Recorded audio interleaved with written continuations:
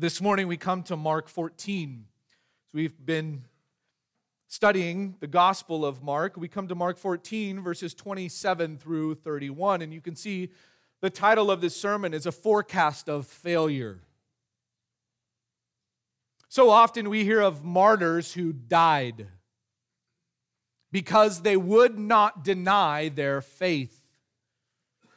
We read of these martyrs in books like Fox's Book of Martyrs. We hear of stories like men like Martin Luther, who was told to recant his books in which he wrote against the heresies of the Catholic Church. And his books were filled with truth, with gospel truth. To which Martin Luther, when he was told to recant, he said this, "I am conquered by the Holy Scriptures quoted by me, and my conscience is bound in the Word of God. I cannot and will not recant anything, for it is neither safe nor honest to act against one's conscience. Here I stand, I can do no other, so help me God. Amen." Or men like John Huss, who, when he was chained to the stake so that they could set him on fire and be burned, he said this, "My Lord Jesus Christ was bound with a harder chain than this for my sake. And why then should I be ashamed of this rusty one?"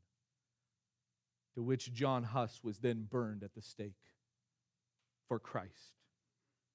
And when we hear of men like that who stood faithfully for Christ and the truth of God's Word, we would like to think that you and I would do the same thing.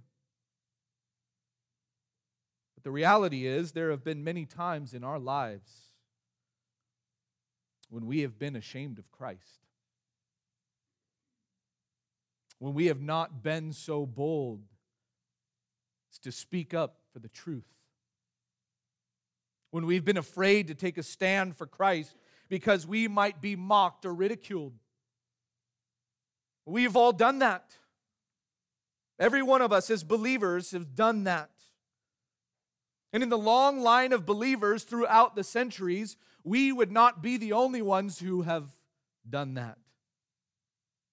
In fact, in our passage here this morning, we're going to see Jesus confront the 11 disciples with the reality that each one of them is going to deny Christ. All of them. Every one of them is going to turn away from Christ. One of them won't just deny Christ one time, but he'll deny Jesus 3 times. Well, while we often read passages like this and we look at these disciples and their failures, this morning what I want us to do is I want us to see Christ. I want us to look at Christ in our passage. I want us to see Christ in this encounter with his disciples and see what Christ does as he prophesies the failures of these men who have spent the last 3 years of their life with him. And so I'd encourage you to turn to Mark 14 and follow along as I read our passage for us. I'll begin in verse 26. After singing a hymn, they went out to the Mount of Olives. And Jesus said to them, "You will all fall away, because it is written, I will strike down the shepherd, and the sheep shall be scattered. But after I have been raised, I will go ahead of you to Galilee." But Peter said to him, "Even though all may fall away, yet I will not." Jesus said to him, "Truly I say to you, that this very night, before a rooster crows twice, you yourself will deny me 3 times. But Peter kept saying insistently, "Even if I have to die with you, I will not deny you." And they all were saying the same thing also. If you remember from last week, we saw Jesus in Jerusalem at the house of a man who let him and the disciples use the upper room in his house to celebrate the Passover. It was then that Christ instituted one of the two ordinances in which you and I practice in the church. He celebrated the Passover meal with his disciples, but he transformed that meal and he gave it a new meaning. He told them that the bread represents his body and that the cup represents his blood, which is the blood of the new covenant that is poured out for the forgiveness of many. And Jesus, at that final Passover meal, he instituted what you and I call communion. He instituted that ordinance that night as he ate that final meal there with his disciples in that upper room.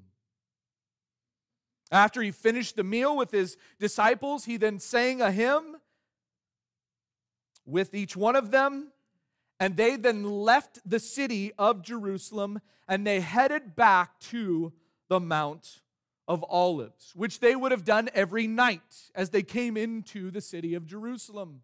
They would then head back to the Mount of Olives and they would go back to Bethany, which was where they were staying. But before they did that, before they left Jerusalem to head back to the Mount of Olives, there was something that took place at that meal, at that Passover meal, that I want to show you that ties in with our passage here before us. And so turn over with me to John chapter 13. John chapter 13. In John chapter 13, Judas has left. He's no longer there at the meal with these guys. He has gone out to betray Jesus. And so now it's Jesus there with 11 of his disciples around the table. And look at what Jesus says in John chapter 13, beginning in verse 31.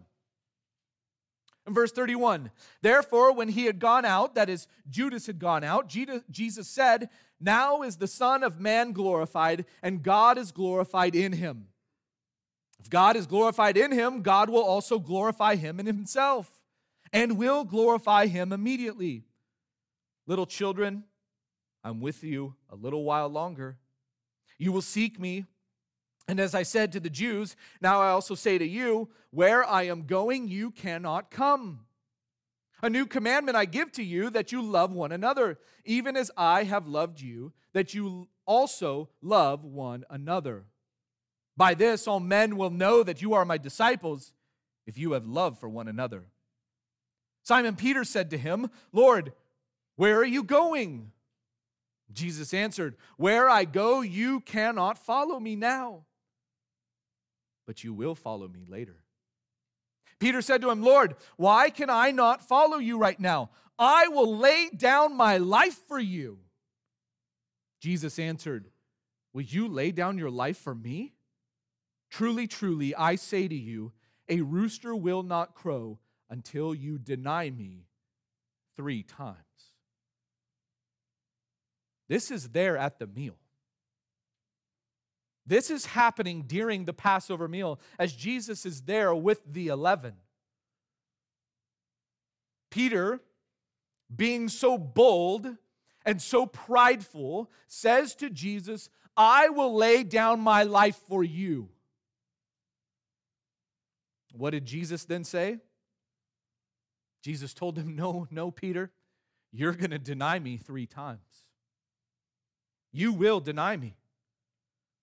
All of this takes place during the meal, but it doesn't stop there. Turn over to Luke chapter 22.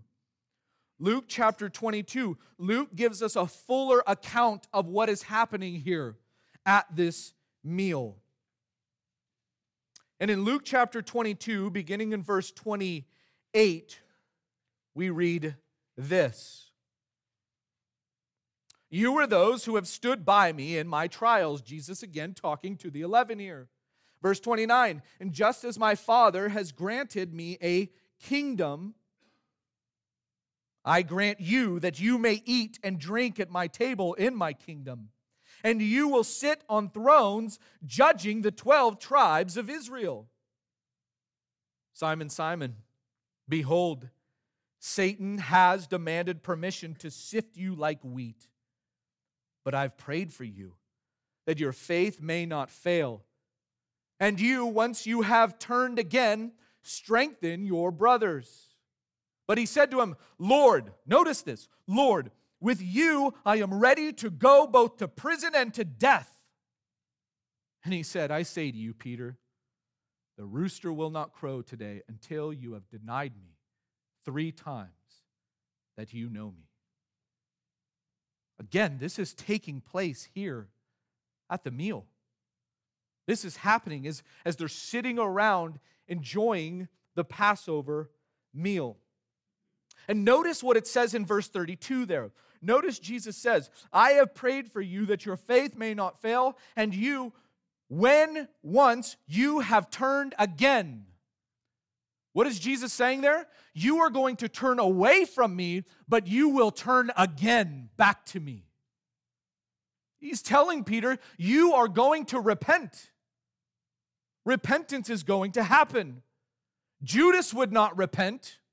Judas would go and hang himself. But Peter did. Peter would repent. Notice there who wanted at Peter. Notice who wants Peter there. In verse 31, Satan has demanded permission to sift you like wheat. Satan wants after Peter. He wants to get his hands on Peter and sift him like wheat. Jesus here uses a very vivid illustration. Sift, that word sift there means to shake or to violently shake, to separate the chaff from the grain. And so what they would do is they would gather up the wheat, and then they would shake it. And as they shook the wheat, then it would divide the chaff from the grain. They would fall down and they would blow the chaff away, and then they would be left with the grain. That's what they wanted. And he says, look, Peter, Satan wants to sift you. He wants to shake you. Satan wanted at Peter just like he got a hold of Job. Remember what Satan did to Job? He was allowed to go and get a hold of Job only under the authority of God. And when he comes to Job, he kills his family. He causes Job then to have boils and sickness. Job is miserable then. But Job continued to trust in God through it all. And Satan wants after Peter, just like he got a hold of Job. But notice this. Who protected Peter? Jesus did. Jesus protected him. He guarded him. He said, but I have prayed for you that your faith may not fail. Think about this. He prayed for Peter, and Peter didn't even know it. Peter is walking with Christ. He's hanging out with Christ. He's just living life with Christ. And he doesn't even know, he doesn't even recognize and realize that Satan wants him. And Jesus is praying for him. He's guarding him. He's protecting him. Christ was guarding and protecting his own just like he always does, right? He protects his own. Do you realize that Satan wants at us? He wants us. He wants to take us down, but Jesus won't let us be handed over to him. He kept Peter from the enemy. Clearly, Satan got a hold of Judas, right? He entered into Judas, and he got a hold of Judas, and Judas welcomed Satan to have him because that was his heart. He allowed for Satan to get a hold of him so that he could go and betray the Messiah. But Christ would not allow Peter to go.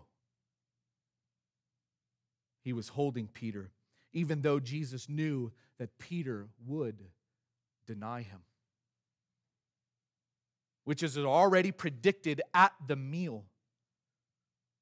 But then there's a second time that Jesus tells Peter that he's going to deny him, which leads into our passage here in Mark 14. In Mark 14, turn back over to Mark 14, and as we work our way through this passage again, I want you to see Christ on display here. And so we're going to break this passage down into 3 points. Our first point we're going to see here is the shepherd's prediction. The shepherd's prediction. Beginning in verse 26, notice what it says there. After singing a hymn, they went out to the Mount of Olives. And Jesus said to them, "You will all fall away, because it is written, I will strike down the shepherd, and the sheep shall be scattered." They're making their way now to the Mount of Olives. They've finished up the meal. The meal is now done, and Jesus now gives them this prophecy as they're making their way out to the Mount of Olives. But this time, notice, it's not just about Peter. This time, he doesn't say, "Peter, you're the only one who is going to fall away." Who is he talking about here as he gives this prophecy, this prediction? He's talking about all of them. Every single one of you, all of the 11, which is what Jesus says in verse 27. You will all fall away. Every one of you is going to fall away. Now think about this. In just a few hours in Christ's life, he is going to be arrested and put on trial. It's now about midnight as they finish up the meal. It's around midnight, and they're making their way now out of the city. Jesus is about to be betrayed, arrested, and put on trial. Jesus knows what is coming ahead of him. How does he know? Because he's God. Because he's God. Because he's omniscient and he knows all things. This right here is the deity of Christ put on display. He says, I know every single one of you is going to fall away. Even though Peter continually insisted, I will never deny you. In fact, I'll go to prison with you, Jesus. And he says, no. Every one of you is going to deny me. Jesus predicts that all of them are going to fall away. This word fall away in the Greek is the word scandalizo, which is where we get our English word scandalize from. It means to cause to be brought to a downfall or to put a snare or a stumbling block in the way. They would be ensnared. There would be a stumbling block that would come. Now, this here doesn't mean that they lose their salvation. We understand and know that once you have been saved, you are always saved. That you cannot lose your salvation. And Jesus is not saying you're going to fall away and that you're going to lose your salvation, but you're going to fall away and that you're going to deny me. They're not going to become apostates. They won't deny the faith, but they're going to fall away from Christ. Think about this. After 3 years of ministry with Christ, Jesus has been feeding them. Jesus has been teaching them. Jesus has been doing all of this ministry with them for 3 years. They've been hearing him preach. They've been watching him do these miracles. Walk on water. Feed the 5,000. Feed the 4,000. All of these things that they've been watching him do. Even Peter, James, and John, they saw him glorified on the Mount of Transfiguration. But Jesus predicts here, you'll all fall away. You're all going to deny me. And how does he know this? Because he has supernatural knowledge. Supernatural knowledge. He is omniscient. He knows everything. And he knew that no one would have his back. Not a single one of the 11 is going to stay with him. Not even his closest friends. Not even those who spent the last 3 years with him as he poured his life into theirs. He knew that he was going to the cross alone. They would all deny him. And he knew this because he was God in the flesh. He knew all things. And so not only did Jesus know this because he is the God-man, because he is omniscient, But Jesus also knew this because he knew his Bible. He knew his Bible. Notice what it says in verse 27. It says, because it is what? Written. It is written. That means it was written down in the Scriptures. It was written down in the Old Testament. It was written down in the past that this was going to happen. It's prophesied that his disciples are going to do this. What was the prophecy? Notice what it says there. I will strike down the shepherd, and the sheep shall be scattered. Now, where does it say this in the Bible? Well, hold your finger in Mark 14 and turn over with me to Zechariah 13. Zechariah 13. If you go to Malachi, last book in the Old Testament, hang a left. It's the next book there, Zechariah. Zechariah 13.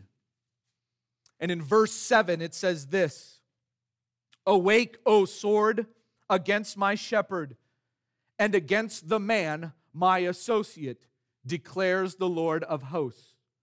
Strike the shepherd, that the sheep may be scattered, and I will turn my hand against the little ones. Zechariah, in this book here, he has been prophesying about the Messiah, about the shepherd that he talks about there in verse 7. He's been prophesying about the Messiah in chapters 11 and 12. And in chapter 12, he tells of the shepherd being pierced. Notice in chapter 12 and verse 10, it says, I will pour out on the house of David and on the inhabitants of Jerusalem the spirit of grace and of supplication, so that they will look on me whom they have what? Pierced. The one in whom they have pierced. It's talking about Christ there. It's talking about the Messiah. That there is going to be repentance in Israel as they look upon the one in whom they have pierced. That Israel is going to receive one day their Messiah. They will put their faith in Christ. And then chapter 13 talks about how God will remove the false prophets from Israel. In verses 1 through 6, he's going to remove the false prophets from Israel as a result of his rescue and salvation of Israel. And then over in chapter 14, it tells us about Christ's return to come and establish his kingdom. Look at chapter 14 and verse 4. In that day, what day? Verse 1, a day is coming for the Lord when the spoil taken from you will be divided among you. Verse 3, then the Lord will go forth and fight against those nations as when he fights on a day of battle. And in verse 4, in that day his feet will stand on the Mount of Olives, which is in front of Jerusalem on the east. And the Mount of Olives will split in its middle from east to west by a very large valley, so that half of the mountain will move toward the north and the other toward the south. And then in verse 9 it says, and the Lord will be king over all the earth. In that day the Lord will be the only one, and his name the only one. What's that talking about there? That Christ is going to return and he will establish his kingdom. He's going to be king over the entire earth. And he's going to sit on his throne there in Jerusalem in the temple, and he's going to rule and reign as the king over all. Zechariah prophesies that. But then in chapter 13 and verse 7, Zechariah contrasts the false prophets of Israel with the true shepherd here. And it is the true shepherd, the Messiah, that Zechariah is talking about here. And notice how the shepherd is described. Notice what it says there. This is the Lord declaring this. He says, awake, O sword, against my shepherd. And against who? The man. Notice that.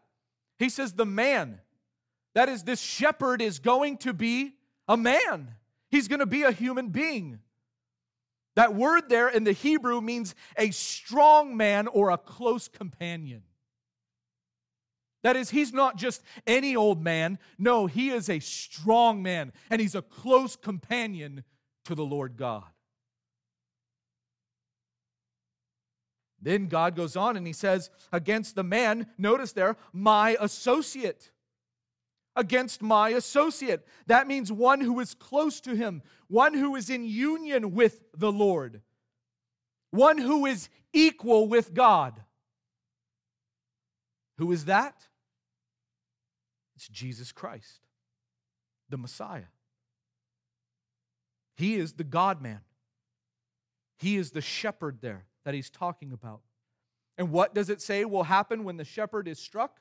What's going to happen? The sheep will scatter. The sheep are gone. Now, some see this fulfilled in two ways. First, as a direct fulfillment of the disciples falling away, since Jesus is speaking directly here to them. But second, as a fulfillment of Israel being the sheep, being scattered, which would be the destruction of the temple in 70 AD, when what happened to the Jews? They scattered all over the globe. They're scattered. They were dispersed all around the world.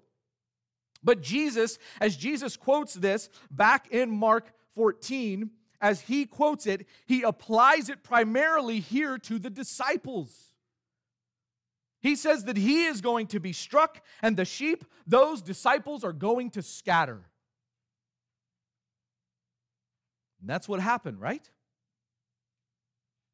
Jesus is struck, and the sheep scatter. Now, Peter is going to be around. We know that.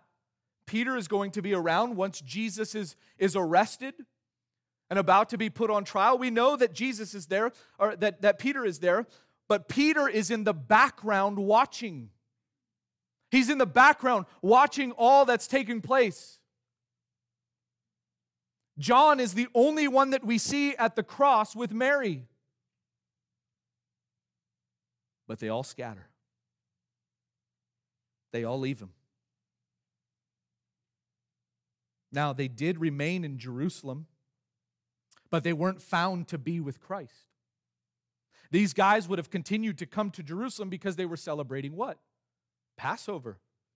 The Feast of Unleavened Bread. Remember, we talked about Passover and the Feast of Unleavened Bread. It's 8 days long. And so they would continue to go from Bethany back to Jerusalem, and they would stay there in Jerusalem. They would be hanging out there in Jerusalem.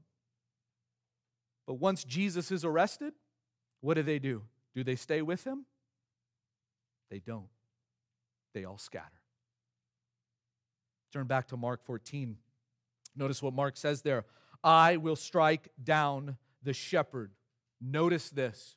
Who is the I there? The I there is the Father. The Father says, I will strike down the shepherd. I will strike down my son. He will strike the Messiah. Remember, it wasn't Judas who put Christ on the cross.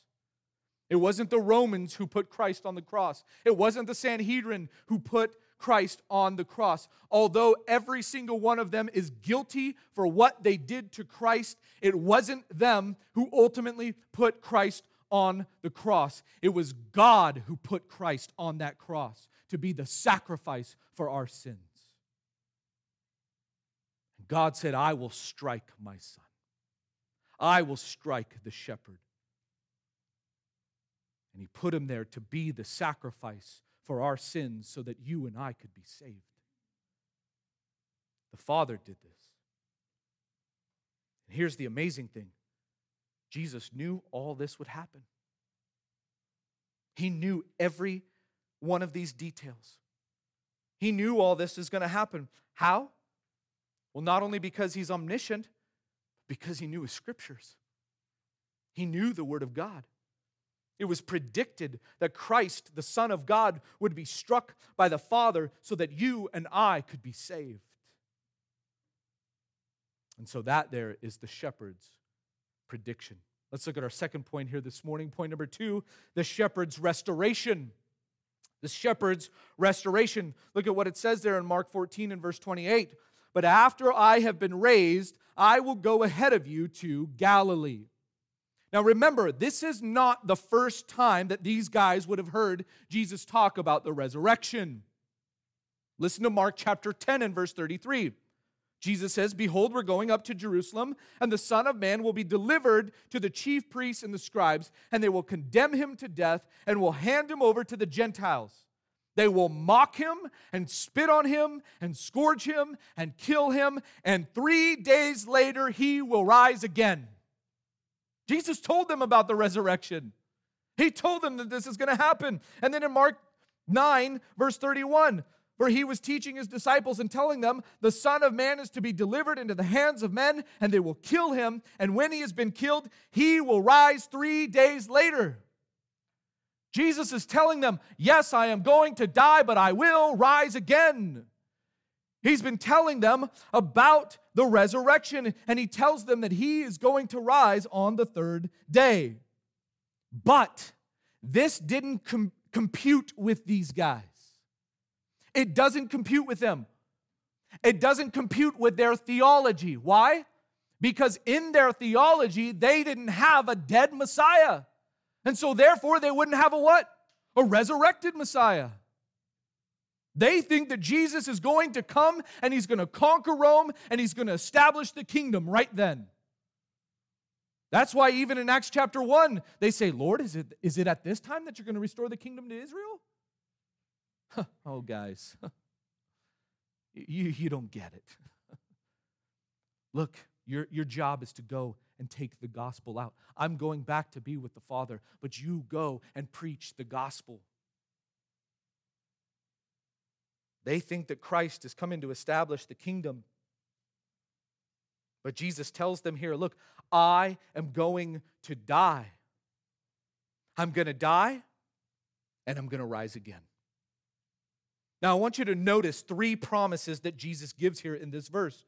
First, he promises that he is going to be raised.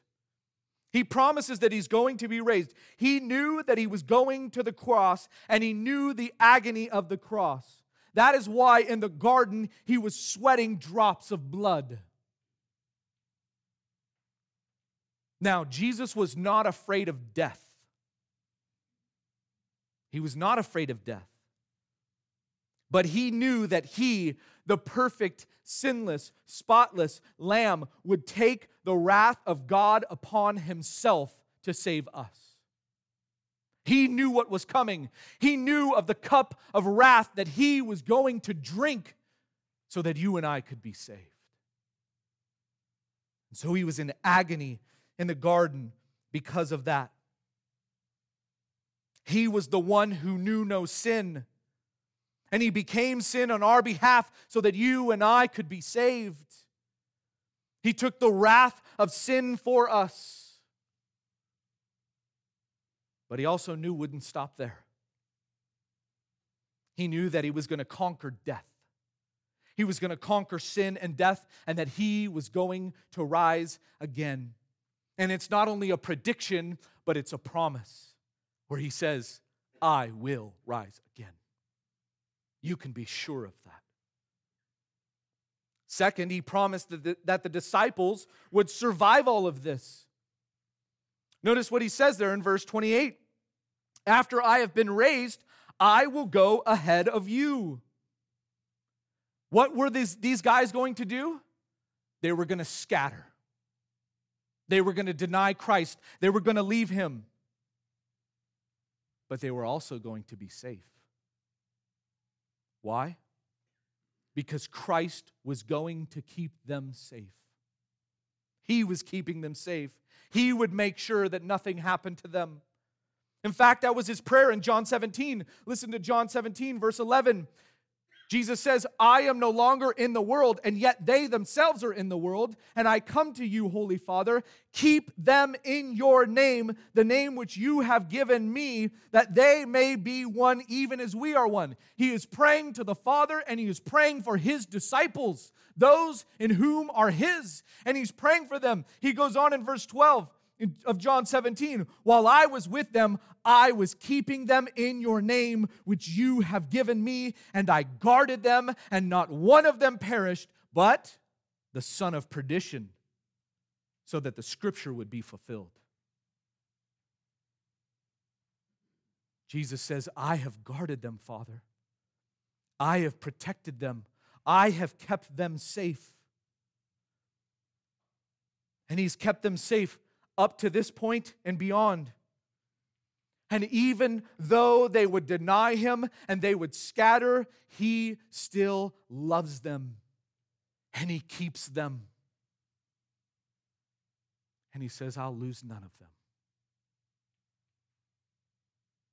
Third promise that he gives, he promises to restore them back to fellowship with him. Jesus says again in verse 28, I will go ahead of you to Galilee. Now, why would these guys go back to Galilee? Well, that was their homeland. That's where they were from. They were going to stay in Jerusalem until the Feast of Unleavened Bread is over, and then they would all head back home, back to Galilee. That's where all of these 11 guys were from. But notice Jesus doesn't say, I will meet you in Galilee. But what does he say? I will go ahead of you to Galilee. When you get back home, Jesus says, I will be there waiting to receive you to myself. Which is exactly what happens in Matthew 28, verse 16. Listen to what it says. But the 11 disciples proceeded to Galilee. This is after the Feast of Unleavened Bread, to the mountain which Jesus had designated. And when they saw him, they worshiped him. But some were doubtful. And Jesus came up and spoke to them, saying, all authority has been given to me in heaven and on earth. Jesus sees the 11 disciples, and they come and they run up to him and they worship him. Why do they worship him? That's all they could do when they see the risen Christ, is to worship him. And they run up and they worship him. And it says some were doubtful. That's not speaking of the 11, because there were more than 11. Jesus had more than 11 disciples. And so some of those other ones would have doubted, but not the 11. They came and worshiped. They bowed down to him. As they come home to Galilee, there's Jesus ready to meet them and to receive them. Now, this time on the mountain in Galilee was not the first time that they had seen the risen Lord. It's not the first time. He appeared to them at least twice in Jerusalem in the upper room. Remember, that was the time where Thomas doubted, right? Unless I see him, I will not believe.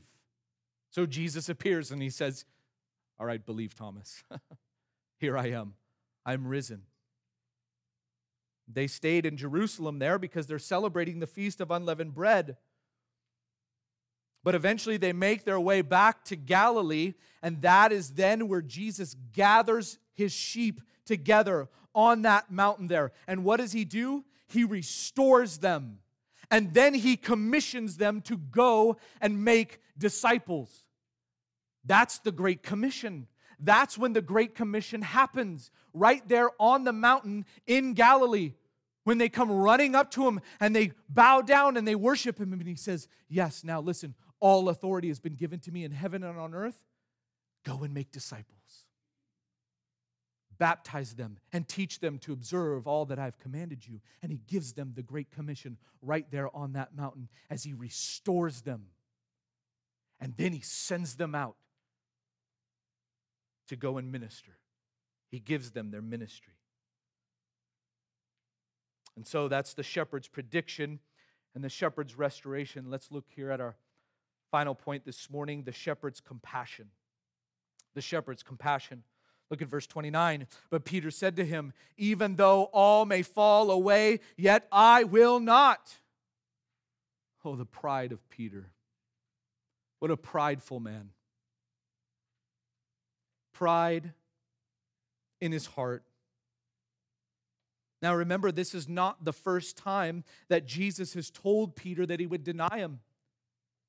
He told him back at the meal, you're going to deny me, Peter. What did Peter do? No, you got it wrong, Jesus. And then they're there at the Mount of Olives. Peter, you're going to deny me. Oh, no, you got it wrong, Jesus.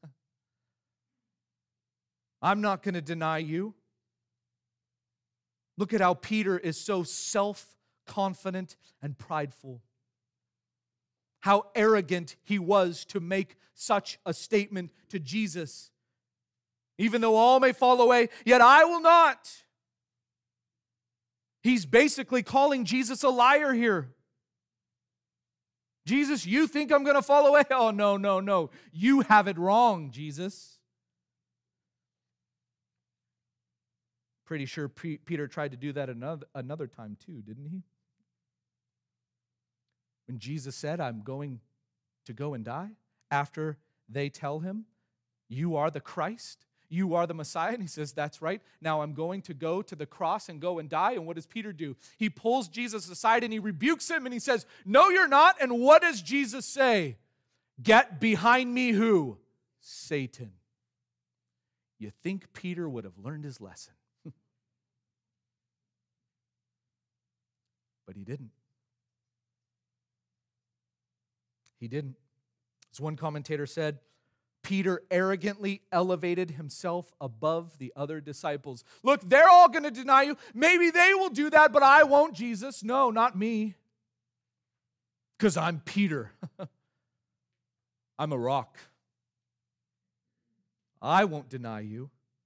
And so Jesus has to get very pointed then with Peter. Look what it says in verse 30. Jesus said to him, truly I say to you that this very night, before a rooster crows twice, you yourself will deny me 3 times. Look, you are going to deny me, Peter.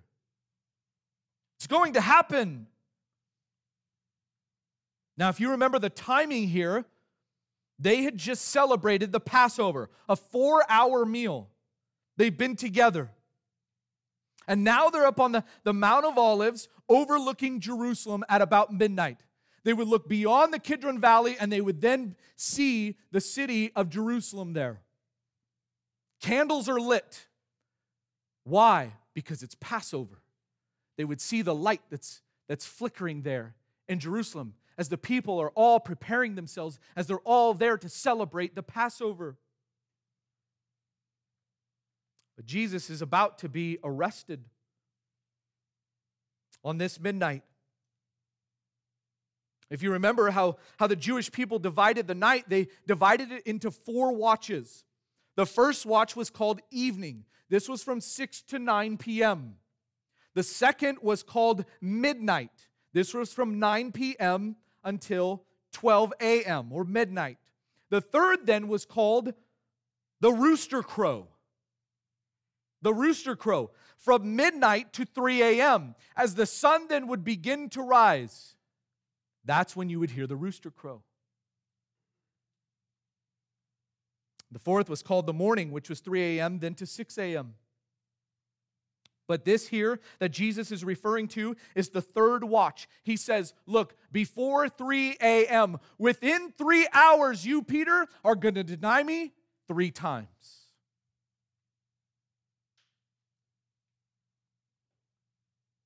You're not going to just deny me once, Peter.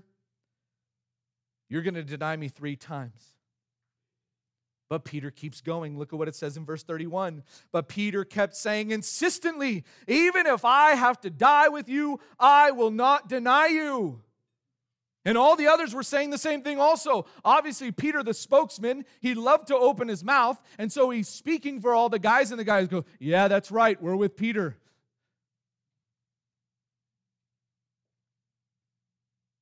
Oh, Peter. Oh, Peter. As one commentator says, although there was genuine love for Christ behind his protest, it revealed his sad ignorance of his own weakness. Peter thought he was so strong in and of himself, instead of realizing and recognizing how weak he was and how he needed to rely upon Christ. He says, no, Jesus, I won't deny you.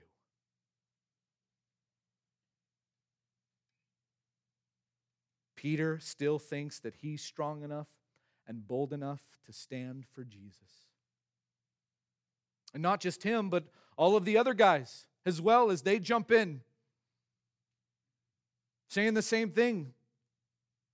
But Jesus knows for certain that not only are all of them going to fall away, but Peter is going to deny him 3 times.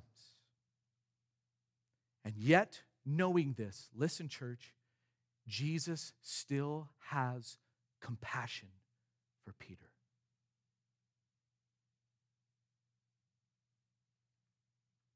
How do we know? Let me show you. Turn over to Luke 24. Luke 24. I want to show you what happens in Luke 24. In Luke 24, we read about Jesus' resurrection, and then we read about what we call the road to Emmaus, where Jesus met 2 disciples. One was named Cleopas. The other one, we don't know who it was, but it's 2 of these disciples. Remember, Jesus had more than 11. And so it was 2 of these disciples that Jesus meets on the road to Emmaus. And oftentimes we read this account of Jesus appearing to these 2 men on the road to Emmaus, and we just focus on them. But I want to show you something that happens. Look at verse 31. Speaking of these 2 men, they then come and they break bread with Jesus. And in Luke 24, verse 31, it says, "Then their eyes were opened, and they recognized him, and he vanished from their sight." They then realize, "You are the Messiah. You have been risen." And then Jesus vanishes from their sight. Verse 32, "And they said to one another, 'Were not our hearts burning within us while he was speaking to us on the road, while he was explaining the scriptures to us?' And they got up that very hour and returned to where? To Jerusalem." Why would they go back to Jerusalem? Who's there? The 11. Watch this. Look at what happens.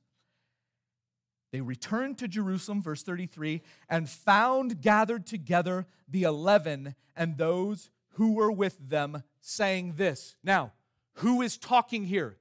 This is not the 2 guys. This is not the 2 disciples that say this. This is the other 11 that are there, gathered together most likely in that upper room where they celebrated Passover together. And they're gathered together. And look at what the 11 say in verse 34, saying, "The Lord has really risen and has appeared to who?